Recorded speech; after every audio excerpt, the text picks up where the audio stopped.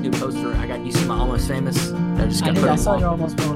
almost famous poster that Yeah, you posted on Instagram. and it's beautiful. Really nice. And you said it's an original poster. I paid some money for it to get it Yeah, original. that's not a reprint. It's not a reprint, people. It's the real thing. Also, right next to me, I have There Will Be Blood and a Pooh Trilogy poster that's not a real poster, but it's still an amazing poster. Hey, oh, what's up, people? Hey, it's another episode of the Cinema Discovery Project. I am one of your hosts, Stephen Billings, and with me once again is the Guru himself. That's gonna be your nickname, the Guru. Oh, I'm sorry, you don't like that nickname? Okay. No, the name Guru has a lot of weight and expectation behind it. Like you're supposed to be the smartest person in the room or one of the smartest people around. Okay, And well, we're gonna. I never consider myself that. Well, sure, but we're gonna say between the both of us that you're the guru. Okay. I'm gonna give you Okay. that one. I'm gonna give you that one. And that's Andrew Cabral here. How you doing, Andrew? I'm doing well. I'm doing well. Especially excited to talk about our topic of the day is going to be the silent era of cinema, kind of the early beginnings of cinema history, literally the beginnings of cinema history. And like I said, I believe in the original episode, our first episode, is I love history and I love uh talking about discovering, learning about the history of certain things, but especially the history of things that I really love, and that being cinema. You know, the history of film and the richness of it, and how impactful it is on our not only our modern day, but in the past generations in leading up to the modern day. So we're going to be taking not quite a deep dive into the silent film era, but we're going to be giving a very broad and very hopefully interesting look at an era of film that doesn't get a lot of people talking, doesn't get a lot of conversations going. It's a very niche era of cinema history because people are used to having people talking in movies, and when they don't talk in movies, it seems to bother people. Yeah, and I'll even admit myself, there was a time period where I looked at, even looked at, black and white movies as just being something that I was not interested in because it was black and white. I was very prejudiced against the fact it was black and white. And then going beyond that, if it didn't have any, sound in it other than the score, then I'm not listening to that. I'm not watching that thing. It's so boring. But, once I got past my prejudice, I started watching, things like Chaplin and, getting further Fritz Lang, and we'll get into that stuff, and you're missing out on some of the greatest cinema there's ever been in these films. Yeah, it's an entirely different experience watching silent movies versus watching talkies. Silent movies you have to be really fully engaged with because everything is visual. It's really the most purest form of cinema because cinema is a visual medium. It tells stories through visuals, and the silent era was the beginning of telling those stories through the visual medium. And I think we'll just start out going way back to the beginning. Oh, We're yeah. talking the late 19th century. So we're talking over a century ago in the, I would say around 1894, 1895. You get a guy named Goodwin. This guy invented film nitrate or Mhm. nitrate film, and this is the, I believe people refer to it as silver nitrate or whatever. Yeah. And this stuff is what the early movies were captured on. This is the earliest format of movies. And the thing with silver nitrate is while it gave us movies at the time, it is also something that is extremely unsafe and flammable. This thing will Yes. self combust at any moment There due to was various factors. Yeah, You know there what I was there mean? was a lot of issues where during that time there would be cinemas that burned down because there would be combustions and because that industry was so profitable, they would do the best they could to, once something like that happened, to get right back to work to showing movies again because that was just how things were. Yeah, and while like and And then after that, you get certain other important inventions in cinema history being made. The movie camera is basically invented by Thomas Edison. The problem with that is that he never had a patent. Like he Yeah. never had he never had an international patent for the video camera. So once his invention was kind of out there, you get a lot of other people copying him and kind of building upon his invention. You get the Lumiere brothers in France took that idea of the movie camera and basically invented the first film projectors, and they were able to show short films on a larger screen and projected on a big screen. What Thomas Edison did was he created kind of devices or prisms that you could view the film in, but they could only be seen within those prisms. Think of like the flapper films of like the 19 teens or something like that. Or if you ever gone to like a museum or some type of retro place where you put in like a quarter or a dime and you stick your eyes in this kind of binocular type thing and they play a film reel, really you hear the clicking sound and all that type of stuff. That is like what Thomas Edison was dealing with. And it was later on that projectors were created. And then, of course, after projectors, you get the small cinemas that rose up in the early 20th century. And Steve and I were talking about them. They were called Nickelodeons. The Nickelodeons. I love, yeah, it's cool to hear that little reference there, the Nickelodeons. Yeah, and they were kind of that name came from the fact that it cost about a nickel to get into these movies. That's why they called them Nickelodeons. So I wish movies were that cheap nowadays. Ah, man, they are no longer nickels. No. And with these Nickelodeons rising up, and of course this being a brand new thing and a brand new medium, people began to go to them. They began to become bigger and bigger, more profitable, and that's when you got to see studios started popping up. Smaller studios, but kind of bigger studios as well. And they started buying up these Nickelodeons and started, creating brands and things like that. And a lot of the major studios that are still around today all developed during the silent era of cinema. They developed a little later, probably in the 1920s and 1930s or so. But the big ones, Steven, you know all these names. Paramount. Yeah, I was going to say Paramount. Warner Brothers. Paramount was one of the first ones that came out of the silent era, I'm pretty sure. Paramount was one of the earliest ones, probably the oldest cinema still around. And then you had, like I said, Warner Brothers, MGM showed up, 20th Century Fox, and a lot of these studios that rose up, of course, developed the studio system, the contracted system where they would, buy the contracts of actors and directors, and they would kind of really control the production of a lot of these movies. So what happened is that a couple of directors and actors decided to team up and create their own studio. And that's where you have a very famous studio, which is kind of still around today. It's a subsidiary, I can't remember of whom. I think of MGM, but MGM's also owned by... I think MGM bought them, and then now MGM is owned by Warner Brothers. Or somebody. All of the studios today are actually owned by like giant corporations that you don't really know the names of anymore. But that's something that happened later on. That happened in like the 60s, but we'll get to that eventually. But what I'm talking about is United Artists, which was which was started by D.W. Griffith, Charlie Chaplin, Douglas Fairbanks. Yes. Douglas Fairbanks and Mary Pickford. Yeah, she was a famous actress of the time, and Douglas Fairbanks was an actor.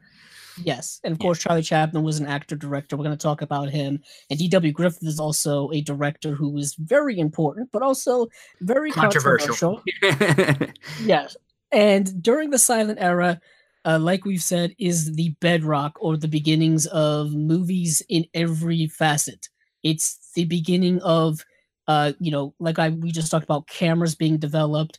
It's also the development of editing, the development of certain camera techniques like cross-cutting that's editing, but panning and long shot and long takes, and like Steven said, cross-cutting with editing, and just just editing in general being Just invented. really kind of coming up with the flow of a film, Yeah, and being able to tell narrative stories and not just showing certain images, sequences. yeah, Like it was kind of one of the big ones that kind of came out of that early time was The Great Train Robbery was one of the first kind of shorter films that got, we started out with what they called flickers, which were very small, these very short, like minute to 2 minute long things. And then this movie, The Great Train Robbery, came out, which was about 12, 15 minutes long. And it came out in 1903, and it kind of became one of the first kind of that Western genre that we would eventually become very prolific, going into the 30s and 40s and 50s and beyond. And it really shows, apparently it was such an impactful movie that people would actually get scared in the cinema, like, because they'd never seen anything like it. They'd never seen things like that on the screen come at them like that, a big train, and a heist and all this, craziness. And then there was, I think it's The Trip to the Moon, which is I was talking about George Méliès, who was I believe a French film director at the time, and he was creating all kind of just more experimental things, like things you didn't see before. He was creating kind of the starts of sci-fi cinema and stuff like that. He was also, using jump cuttings and jump cuts and all kind of stuff like that. He was actually featured. Most recently, people know who he is because of the Martin Scorsese film Hugo, who I believe Sir Ben Kingsley portrays George Méliès. And that movie itself is kind of a love letter to silent cinema. Martin Scorsese being the giant cinephile that he is, that's not really surprising. No. But it's nice to see that, nice to see the silent film ever being reintroduced to people in a modern age through a mainstream director whom a lot of people are aware of. Like Steven said, A Trip to the Moon is one of the most well known of George Méliès' films, and it's fascinating because there's a colorized version of it, which is very interesting to me, because when we think of color, we think of more modern day stuff, or not even modern day stuff, but we don't think that color. We think that color came around maybe in the 50s and 60s, but no, colors was around in the 20s and the 30s. Technicolor was a thing, but back in the early days of silent cinema, it was a different type of coloring of film, where I believe a lot of it was done by hand and stuff like that. It was really, really cutting edge stuff that, of course, was foreshadowing, cinema later on, and a lot of the stuff in the silent era was stuff that was carried over into sound cinema. And I think, and one of the most important films in the silent era and most controversial, like we mentioned, is D.W. Griffith's Birth of a Nation. Birth of a Nation.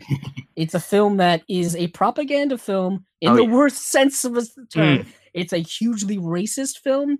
It's basically telling the history of America, but with an extremely racist tinge to it.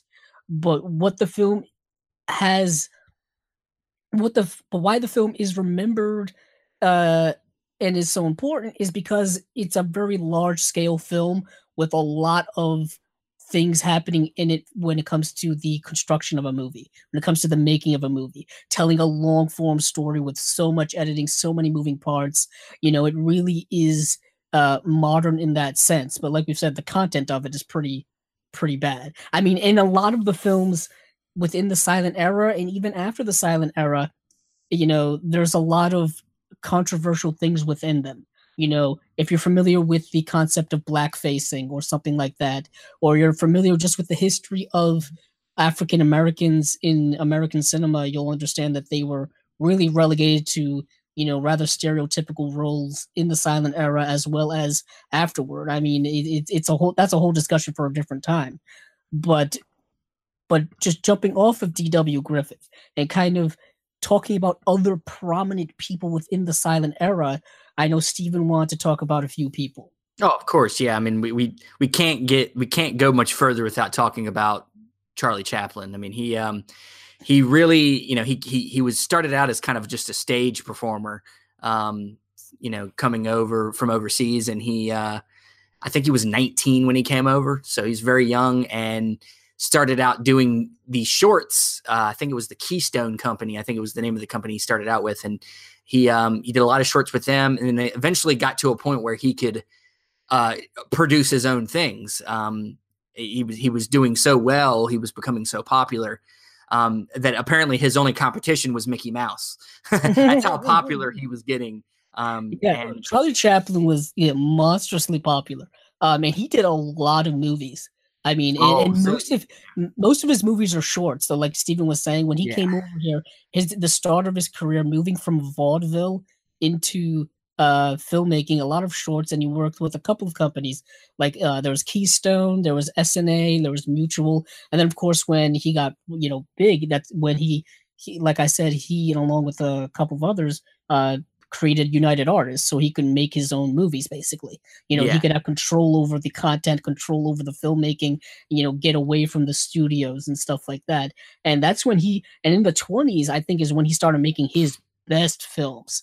Really, definitely unbelievably, like, these films are still watched today in many film classes. These are all-time great films. Like The Kid, City Lights, Gold Rush, The Circus, so many great films. And he also tried to do some more serious stuff, but I think his more serious stuff came later on in his career after the silent era. Yeah. The Great Dictator was in the 1940s, and it was a sound film. He actually ended up recutting Gold Rush in I think the 40s to make it more of a sound movie. But I always prefer the silent movie version. Modern Time. I was going to say Modern Times is one of my favorites. It was the one it was the first movie that introduced me to him, and that came out in 1936, which is kind of towards the tail end of the silent era. I believe the silent era goes from 1896 to 1936 properly, but I mean afterward there were of course homages and things like that. I mean it slowly died out as the studios decided that the talkies were the way of the future. They started to slowly kill silent films, and with Chaplin, man, I think that the thing that makes him so him standing the test of time, why people look to him the most when it comes to this era, is just that the content of his films were all about the everyday everyman, or the every person, whether he always played somebody that was kind of the underdog, whether he played his standard character, the tramp, which he played all the time. Once he came up with the character during his shorts, it became his normal thing. And whether he was a factory worker in Modern Times, or I can't remember what he was in The Kid. What was his character in The Kid? He was he was just poor. He was just poor, just a poor man, and just in The Kid, he always played the tramp who was homeless or derelict, hungry, whatever. And a lot of people began to really latch onto that, especially when the Great Depression happened. In the 1930s, a lot of people would go. Probably his movies would probably be much popular during that time if they were reshown in theaters and stuff like that, because people could directly relate to it. And his films are very touching, and they're very sweet, and they're very honest. I love his movies so much. But there were others in that same time frame who people prefer or like just as much, or whatever. You can like whomever you want, but of course the other two, I would say, titans of American silent films were Buster Keaton and Harold Lloyd. Buster Keaton is known for his films being very dynamic, very physical. He would always have great huge sequences in his movies where he'd be riding on a train or something like that, or great chase sequences. And what's amazing is that back then you didn't have CGI or special effects. No, they didn't use the back screening stuff, Yeah, they didn't use rear projection that much. Rear projection, yeah. And it was kind of all him doing crazy amounts of stunts. And Harold Lloyd was the same way. Harold Lloyd is someone who also perfected a very similar character like the Tramp, but his own signature character. The guy with wearing the glasses and whatever, the Coke bottle glasses and Yeah, whatnot. yeah. And he was also very sweet and very tender, and had a very great charm about his characters. And his films were also very real. If you look at Safety Last and The Freshman, they're very human stories. Buster Keaton was a little more wondrous, you know what I mean? He was a little more adventurous, if you will. Like his films are like, Sherlock Jr. and The General, and Steamboat Bill Jr. is one that I really liked. But these were kind of the three main guys. But shifting from American cinema, uh shifting over to Europe, because Europe was doing their own thing. And this is when we get into a lot more interesting type cinema. This is when we get into German expressionism, and we get into kind of like Russian propaganda movies. You know what I mean? Yeah, yeah. Very It was, different type of movies. In the United States, they're making entertainment, popcorn entertainment. The yeah, studios are trying they to were make very money. much finding their way into comedy. They were really, comedy Yeah, was their biggest thing, and overseas they were hitting more genre based stuff and yeah, really and they did didn't it. Yeah. even know they were inventing genres, basically. Yeah, You I mean, know? whether it was the horror of that time or science fiction, which will, I would say, we're talking about, Fritz Lang, for Germany, and you got Dreyer, and you got Murnau, and these guys really just kind of pioneered a lot of the stuff then. Yeah, I mean, just we'll just get into it right now. I mean, start out with Fritz Lang, who was someone who worked both in the silent era and then, of course, in the talkies as well. He came over from Germany over to the United States to make American Hollywood movies.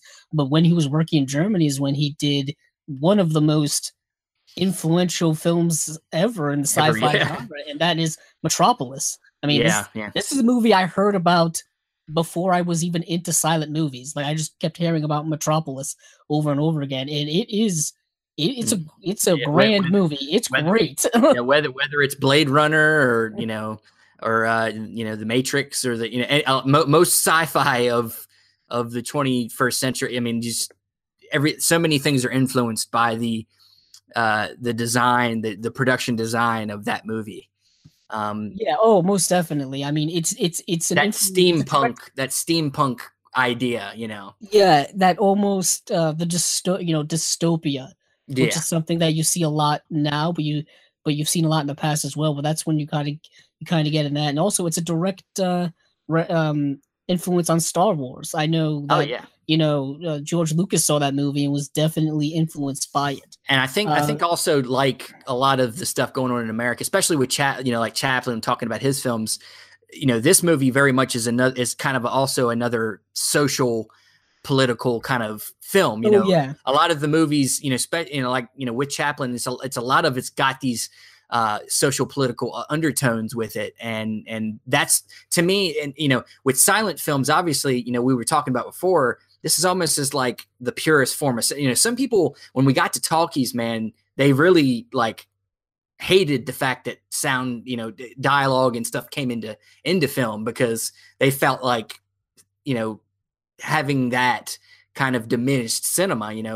This is like a purest form of cinema where these people had to tell you, other than the title cards that would pop up telling you a little bit of dialogue. yeah. These are people really showing you, giving the direction of the movie through their actions.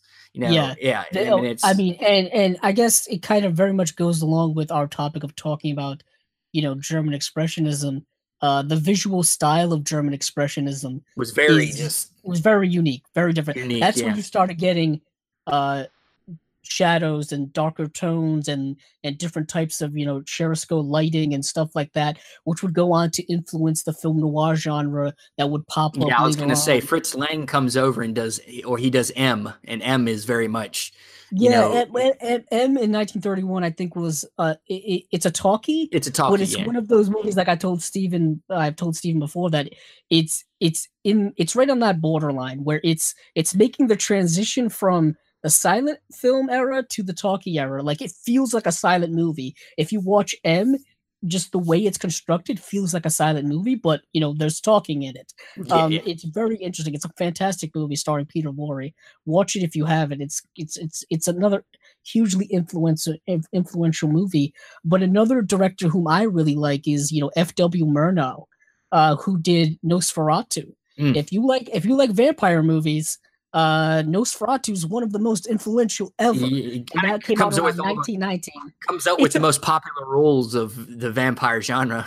And Yeah. what is interesting, I mean, there's a whole story to talk about Nosferatu, but he basically took the Bram Stoker's Dracula, the story, the book that was written, I believe, in the 19th century. He took that and kind of made his own story around it, but it has the same type of plot setup. I mean, there's a guy he rips off Dracula. He rips pretty off. much he does. And what is interesting is they made him. There was a whole, I believe, the Bram Stoker estate or whatever sued him, sued him or sued the studio or whatever, and the punishment was he had to like destroy like the negative or whatever. But luckily, like, it was something like that. Yeah, but luckily there was people around the world that had it and they held on to it. Yeah, Like, that's something I'm going to touch on a little bit. Is later on is the availability of these movies is something that is unique into the genre, but is not something that is very unique into the history of film. We'll get into that a little bit later because I don't want to get if I get onto that train, I'm going to go way off into the distance. So I'm not going to do that. But we'll just talk about. I just want to talk about one more F.W. Murnau movie, and that is Sunrise, which is a great film. Which is not.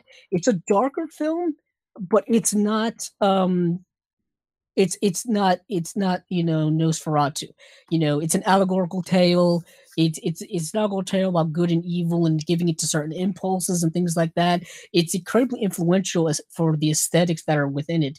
It's a great film. It's available on Blu-ray now as well as Nosferatu. I highly recommend both of those. There's a lot of people within the silent era that I'm pretty sure you're familiar with. A lot of directors whom we are well aware of and kind of remember their movies for later on got their start in the silent era. Alfred Hitchcock did silent movies. Ozu did silent movies. I mean, some big people did silent movies. I think it's just kind of amazing. Well, I mean, where people got their starts. A lot of times, people in film school will have a project early on in their teaching, in their learning, where they have to make silent films. It's part of the lessons, because it teaches you to have to, tell a story purely through visuals. You have to, and it's important, and that's why I said earlier, that's why a lot of people there was some blowback about going into the talkies eras, because people felt like that it was ruining, because they thought that it was taking away from that visual medium, that pure visual medium that the silent era was, and there is something that's interesting about that, but ultimately I do like my dialogue, and I like that kind of stuff too. I can't. I mean, there's there's greatness in both sides, but there is a cool pureness to what silent films have, where you really have to pay attention. You can't look away and hope to keep up. You have to really be watching the movie. We also, a couple of other directors that maybe people are aware of, King Vidor, Raoul Walsh, Victor Fleming, who was one of the directors on Gone with the Wind, I believe, Cecil B. DeMille. Talk about his epics later on. He did, 10 Commandments and stuff like that. He actually, I think he did the original 10 Commandments, and then he remade his own movie, 30 years later.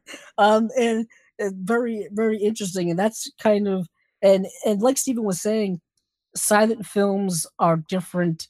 The way they're told, they use intertitles, where someone will say something and then like a title card will come up, saying what they said, just to keep the audience, in the know. To if there's something what's going on, if there's something that they can't really convey, there's something that can convey like through actions very easily to the audience. They'll definitely throw a title card up to help you understand. And like Steven just said, I mean, conveyance, I think, is extremely unique and important within silent film, because without using dialogue, they have to portray emotion and emote at a very high level. So you get a lot of um very physical, very over the top performances in order to really sell things to an audience. You know what I mean? It's a very unique way of acting. It comes kind of very much from the theater and very much from vaudeville and things like that, where you really have to sell what you're doing.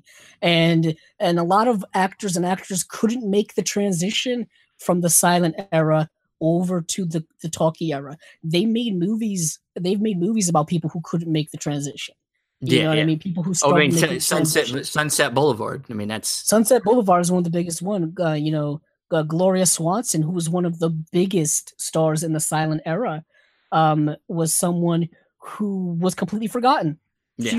She made all of this movie from for the studio system, and then the studio system just Just let her go, yeah, just let let her her go. Yeah. just disappear. And And just like they did to the films themselves eventually, which we were yeah, nice transition, Stephen. yeah, yeah, So yeah. let's dive into that. Yeah. And very similar, they did the same thing to the movies themselves. And it's shocking when you look at some of the numbers, and it's shocking when you just hear people talk about how much of just the American silent era of movies are just gone. They say like about Some 70%. I've heard numbers up to like 90% of they're just gone. I've also heard numbers where like I was just watching a documentary, great documentary about film preservation, These Amazing Shadows. On the Blu-ray, there is a special feature called Lost Forever, a look at film preservation, restoration, and more, where they really go into the processes behind it and kind of the sense of the lack of preservation that there is, and a lot of it is within the silent era. There was one guy saying that you know nobody produced more movies in nobody produced more movies in the 20th century other than American cinema, and like 50% of it is gone just Yeah. because they didn't save any of it. They just like Dude, once they were back once in they the were done with it, they they just to yeah. put it on a shelf somewhere to the point where it decayed, or they Yeah. just threw it in the trash, or some people lit them on fire.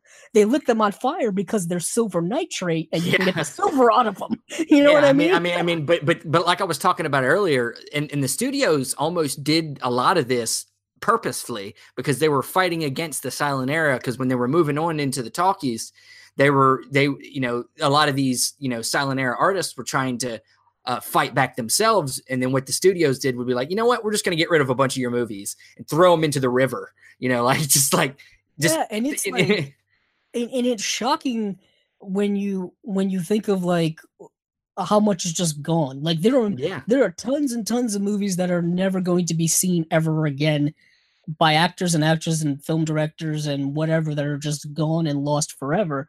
A lot of it is being saved now. A lot of people are going back, and we're getting a lot more exposure for silent film now amongst young cinephiles, which is great. People past generations didn't have access to these movies because they were either not known or the prints were just gone. yeah. I mean A lot of the these film prints just decay.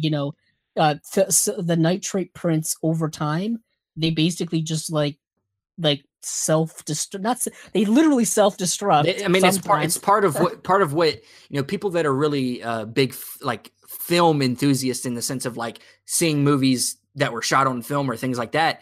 That's part of the kind of like almost the charm of it is that that thing has a lifespan. It can't just live on forever. If you don't take care of it, it will die.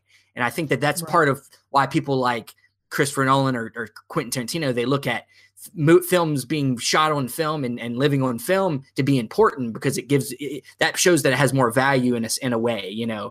It brings more of a weight to what that is. Yeah, And but the ultimate problem with film is that, like you said, over time the oh film yeah, itself will trust me. decay. I, And I th- I'm not talking like in the quality of the movies, but I'm just talking like the actual film prints oh will yeah, disintegrate. I mean, what's even modern day films. a lot of the film prints will start to decay. I think what's his name? James Cameron said they showed the film print of the Titanic so many times that Oh, like it gets film messed prints up, were man. just yeah, the film prints were just like tearing. Well, You know what I mean? that and Same thing happened. just normal Yeah, wear and tear for having a film out. Because I know when I worked in a theater, there would be times where if a projector messed up, it burns a hole in the film print. You have to snip some frames, and it messes it up just on that. So if I know that I did it at least a few times on one movie, I'm sure it happened a bunch of times as it ran throughout the world. And yeah. yeah, sure, it's not a perfect system, but I understand the romanticism of it and why And then, people yeah, love that, you know. there's a beauty and a quality watching an older movie on a silver nitrate print that I hear is just something that's magical. You know, you can see the silver like the almost they're almost like diamonds in the frame. You know what I mean? Yeah. It just pops and it's just magical. And if it's a restored print, apparently it's quite an experience. And I know And thankfully to boutique labels like Criterion Collection or Kino, we're getting a lot of these restorations, you know. yeah, we're getting a lot of the silent era films are becoming more easily available. You know, Yeah. whether it is through streaming services like Filmstruck or through Blu-ray and DVD formats from like Criterion, from Kino, from Olive Film, or even overseas like Eureka or Arrow or some of the other or Studio Canal or Yeah. some of the other ones who are really putting out these older movies, but are dipping back into the silent era. And I know specifically that, places like the BFI, the British Film Institute, is preserving a lot of the old silent era, British films, especially Hitchcock stuff. They're going back to his British film era into the 1920s and 30s and, restoring and preserving a lot of his movies and stuff like that. And it's really important that we remember our film history because I think it's something that is part of the tapestry and part of what makes cinema so unique and is very influential on modern day stuff. A lot of movies now take a lot from the past and do take a lot from the silent era. I mean, there's a lot of homages that are done later on in films that are direct references to the silent era. And a lot of the filmmakers whom we know and love, the big names, Steven Spielberg, Martin Scorsese, Francis Ford Coppola, George Lucas, I mean, even foreign film directors, people like Godard and Truffaut and all those guys as well. They went back and saw a lot of these silent movies and were influenced by them. So to the point where they wanted to become filmmakers. You know Yeah, what I mean? it's Everything kind of everything. Storytelling is a passing on thing. You know, we all, even as us, we were told stories from our grandfathers, and it's even down to that. Not even watching movies, but just storytelling in general is something you pass on through the generations. And yeah, these filmmakers that are even today are being influenced by people from 100 years ago. I mean, they all, whether Oh yeah. yeah, I mean, If it's. if you're a person today in 2018, you can watch these silent films and still get something from them. They literally made a silent film and it won Best Picture. That's true. About 8 years ago. The Artist. Now, Right. I'm not a huge fan of that movie. I think it's okay, but it's still. I mean, you can tell there's people that still love that era when they go out of their way to make a movie in modern day that's silent. I mean, Yeah, yeah, coincidentally, it's a movie about the silent era making the transition to talkies, and the actor who was, famous and popular and great in the silent era is struggling to make that transition himself. yeah, yeah. And I mean, it's very similar to a very famous movie, Singing in the Rain, is about that era Yes, as well. And that's one of the most I prefer famous. that one. That's a great Yeah, movie. I yeah. mean, But that's yeah, I mean, we could go even deeper if we really try. I mean, if we really did it more, and maybe one day we will go really deep on some more of these subjects. But I think a good place to stop maybe is to should we give some suggestions of like if there was a place to start, um, in the silent era, like some good places to start. Maybe we should give them a few movies to go with. I mean, we've probably talked about a yeah. couple of them, but I would say for me, definitely, if you're Metropolis is kind of a must. especially Yeah. for if you're into science fiction. Yeah, I wouldn't. I don't know if I'd start out with it just because it is really long. It's a Oh, it really is. long It movie. is long, Yeah. but I think okay. If I'm going, if I'm trying to reel you in, I really loved The Kid from Chaplin. I think that's it's Mm. short and it's sweet and it's you'll get a sense of Chaplin's what he can do, the power of what he can do. Um, Other than that, you know, I still have a lot I need to watch. I have a whole set of Fritz Lang silent films that I need to jump into. So I still have a lot of his movies I want to watch. But, for me, Chaplin's kind of the go-to for me. I've mostly gotten into his stuff as a silent film fan. But, Yeah, you know, that's where I started. That's where yeah, I started with Chaplin. I would even, I mean, if you want to dive right into his features, go right ahead. That's where I started. Criterion puts out a bunch of his movies on on Blu-ray and DVD, and I think they're streaming on Filmstruck. I mean, I think coincidentally the first one I started with him I think was Modern Times is a yeah. great place to start out. Gold Rush is great. City Lights is great. If you want to, go to the other guys, Buster Keaton, go There's to like a Buster whole Keaton. Buster Yeah, Keaton's there's a got lot. like if you go to Kino, if you're into buying, if you want to buy any of this stuff, Kino's got like two or three sets of Buster Keaton films. Yeah, a lot Um, in especially in the 20s, he did a lot of shorts yeah. from like 1920 to like 1929. He did lots of shorts that can be easily found. Coincidentally, a lot of these movies can also be found On YouTube. online on YouTube. Yeah, yeah. Because I mean, this is a whole other discussion. Past a certain amount of time, things become public domain, Yeah. so they're free open to the public. They're not in great quality though. Not in great yeah. Public domain's not great. Um, but if you're into like lighter, more sweeter films, but very tender, go with Chaplin. Buster Keaton, lots of fun. Howard Lloyd is great, like we've said. And if you I want mean, if you want more if you want experimental, darker, if you want yeah, if you want darker, more darker stuff, experimental, go over to the German expressionism time. Yeah. go overseas. Go to the Cabinet of Dr. Caligari is Oh, great. yeah. Nosferatu is great. And we have to we forgot to touch on it, but Carl Theodor Dreyer Ah, is yes. amazing. Vampire is fantastic. Vampire, The Passion of Joan of Arc is Oh, one of the it's greatest films probably you'll ever one of the see. greatest silent films. Yeah. It's maybe one of the greatest films ever. It's amazing. And the one thing we didn't talk about that I think I want to mention now is that although the films didn't have dialogue, they did have music. They had Yes. orchestral soundtracks. The problem with that, along with the movies being preserved, is that the soundtracks were lost as well. Yeah. So you get a lot of silent movies now where people have created their own orchestral musical scores for them, and there could sometimes be a bunch of different scores for the same movie. I know that Yeah. was the case with Passion of Joan of Arc, where there's like four or five scores for the movie, and the scores for the movie can sometimes dictate the tone of the movie. So you have to watch out there in terms of the experience you want to have. You know what I mean? It would be nice to have the original things, but the original soundtrack scores, but they just don't exist. And sometimes at the time, the movies would be shown in a movie theater, in a cinema, with a live orchestra playing the I was going to soundtrack say that's themselves. something I've always wanted to experience because I know in certain cities that's something that happens, like probably out in LA and stuff. That's something that goes on every once in a while. But of course, in most places, that's not going to happen. Something I really want to experience before I die is to go see a movie with a live orchestra. That would be amazing. That would be certainly something different. I mean, that would I'm sure be it'll be. I'm sure it's going to be. It has to be amazing.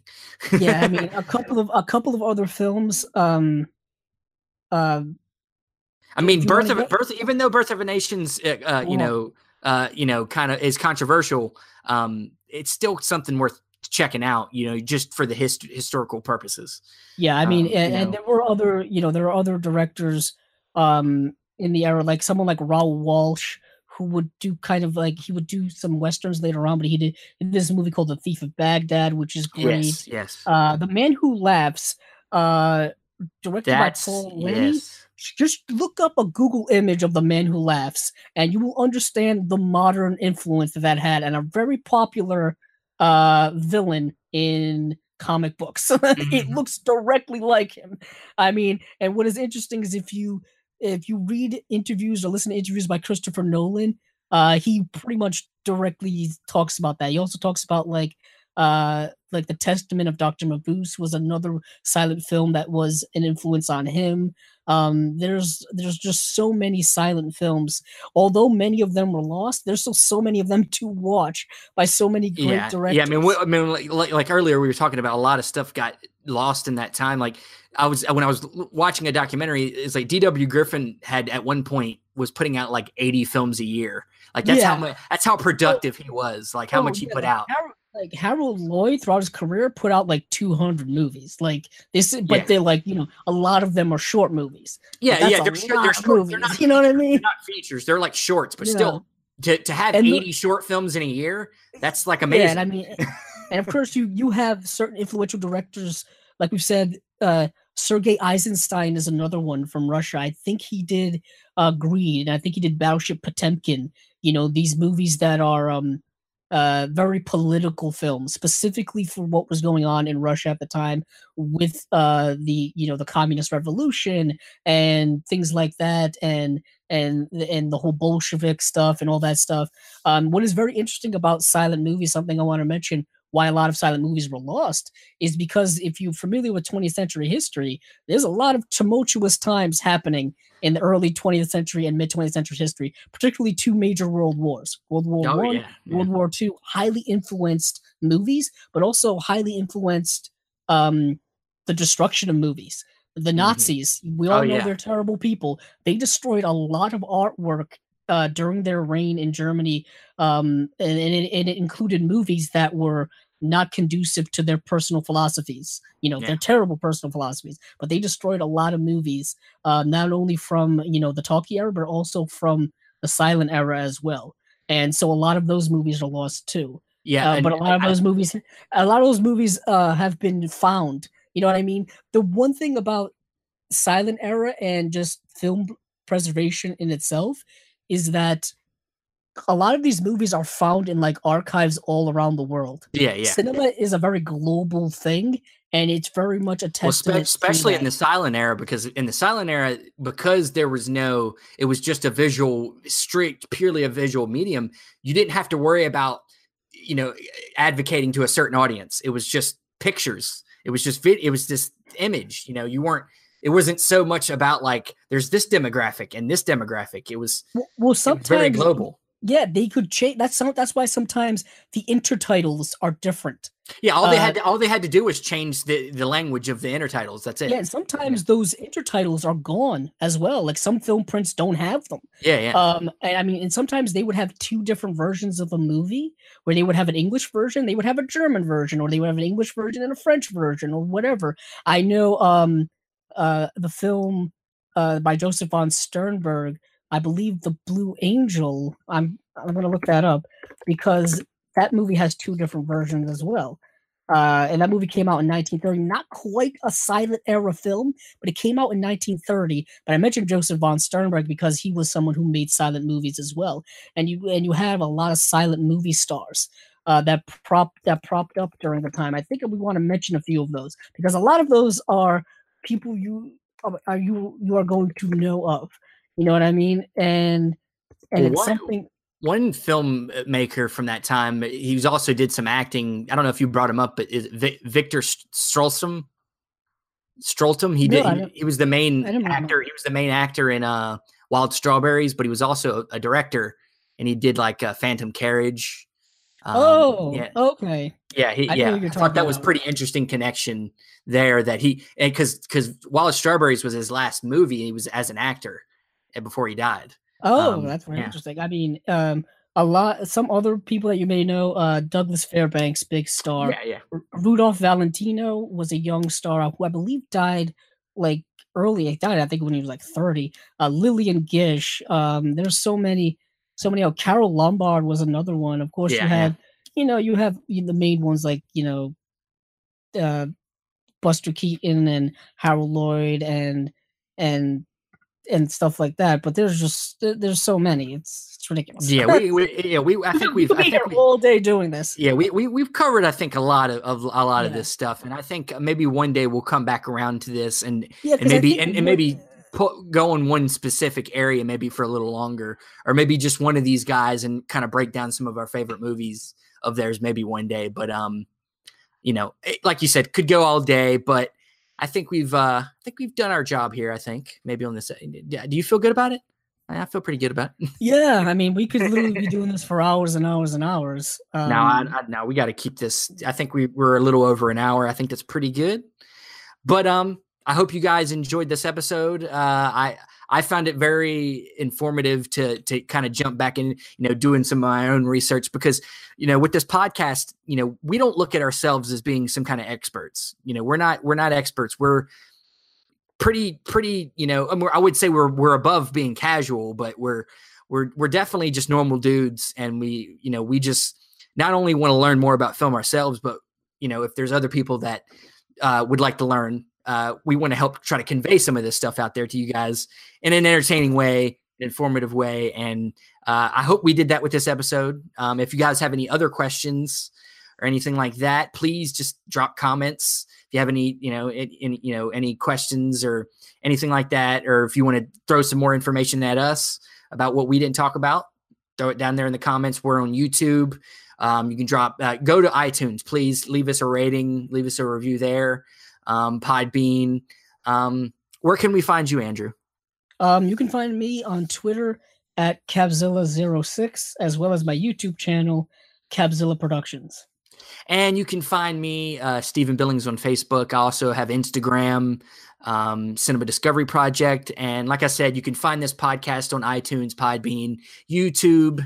Leave us comments. Please share, like.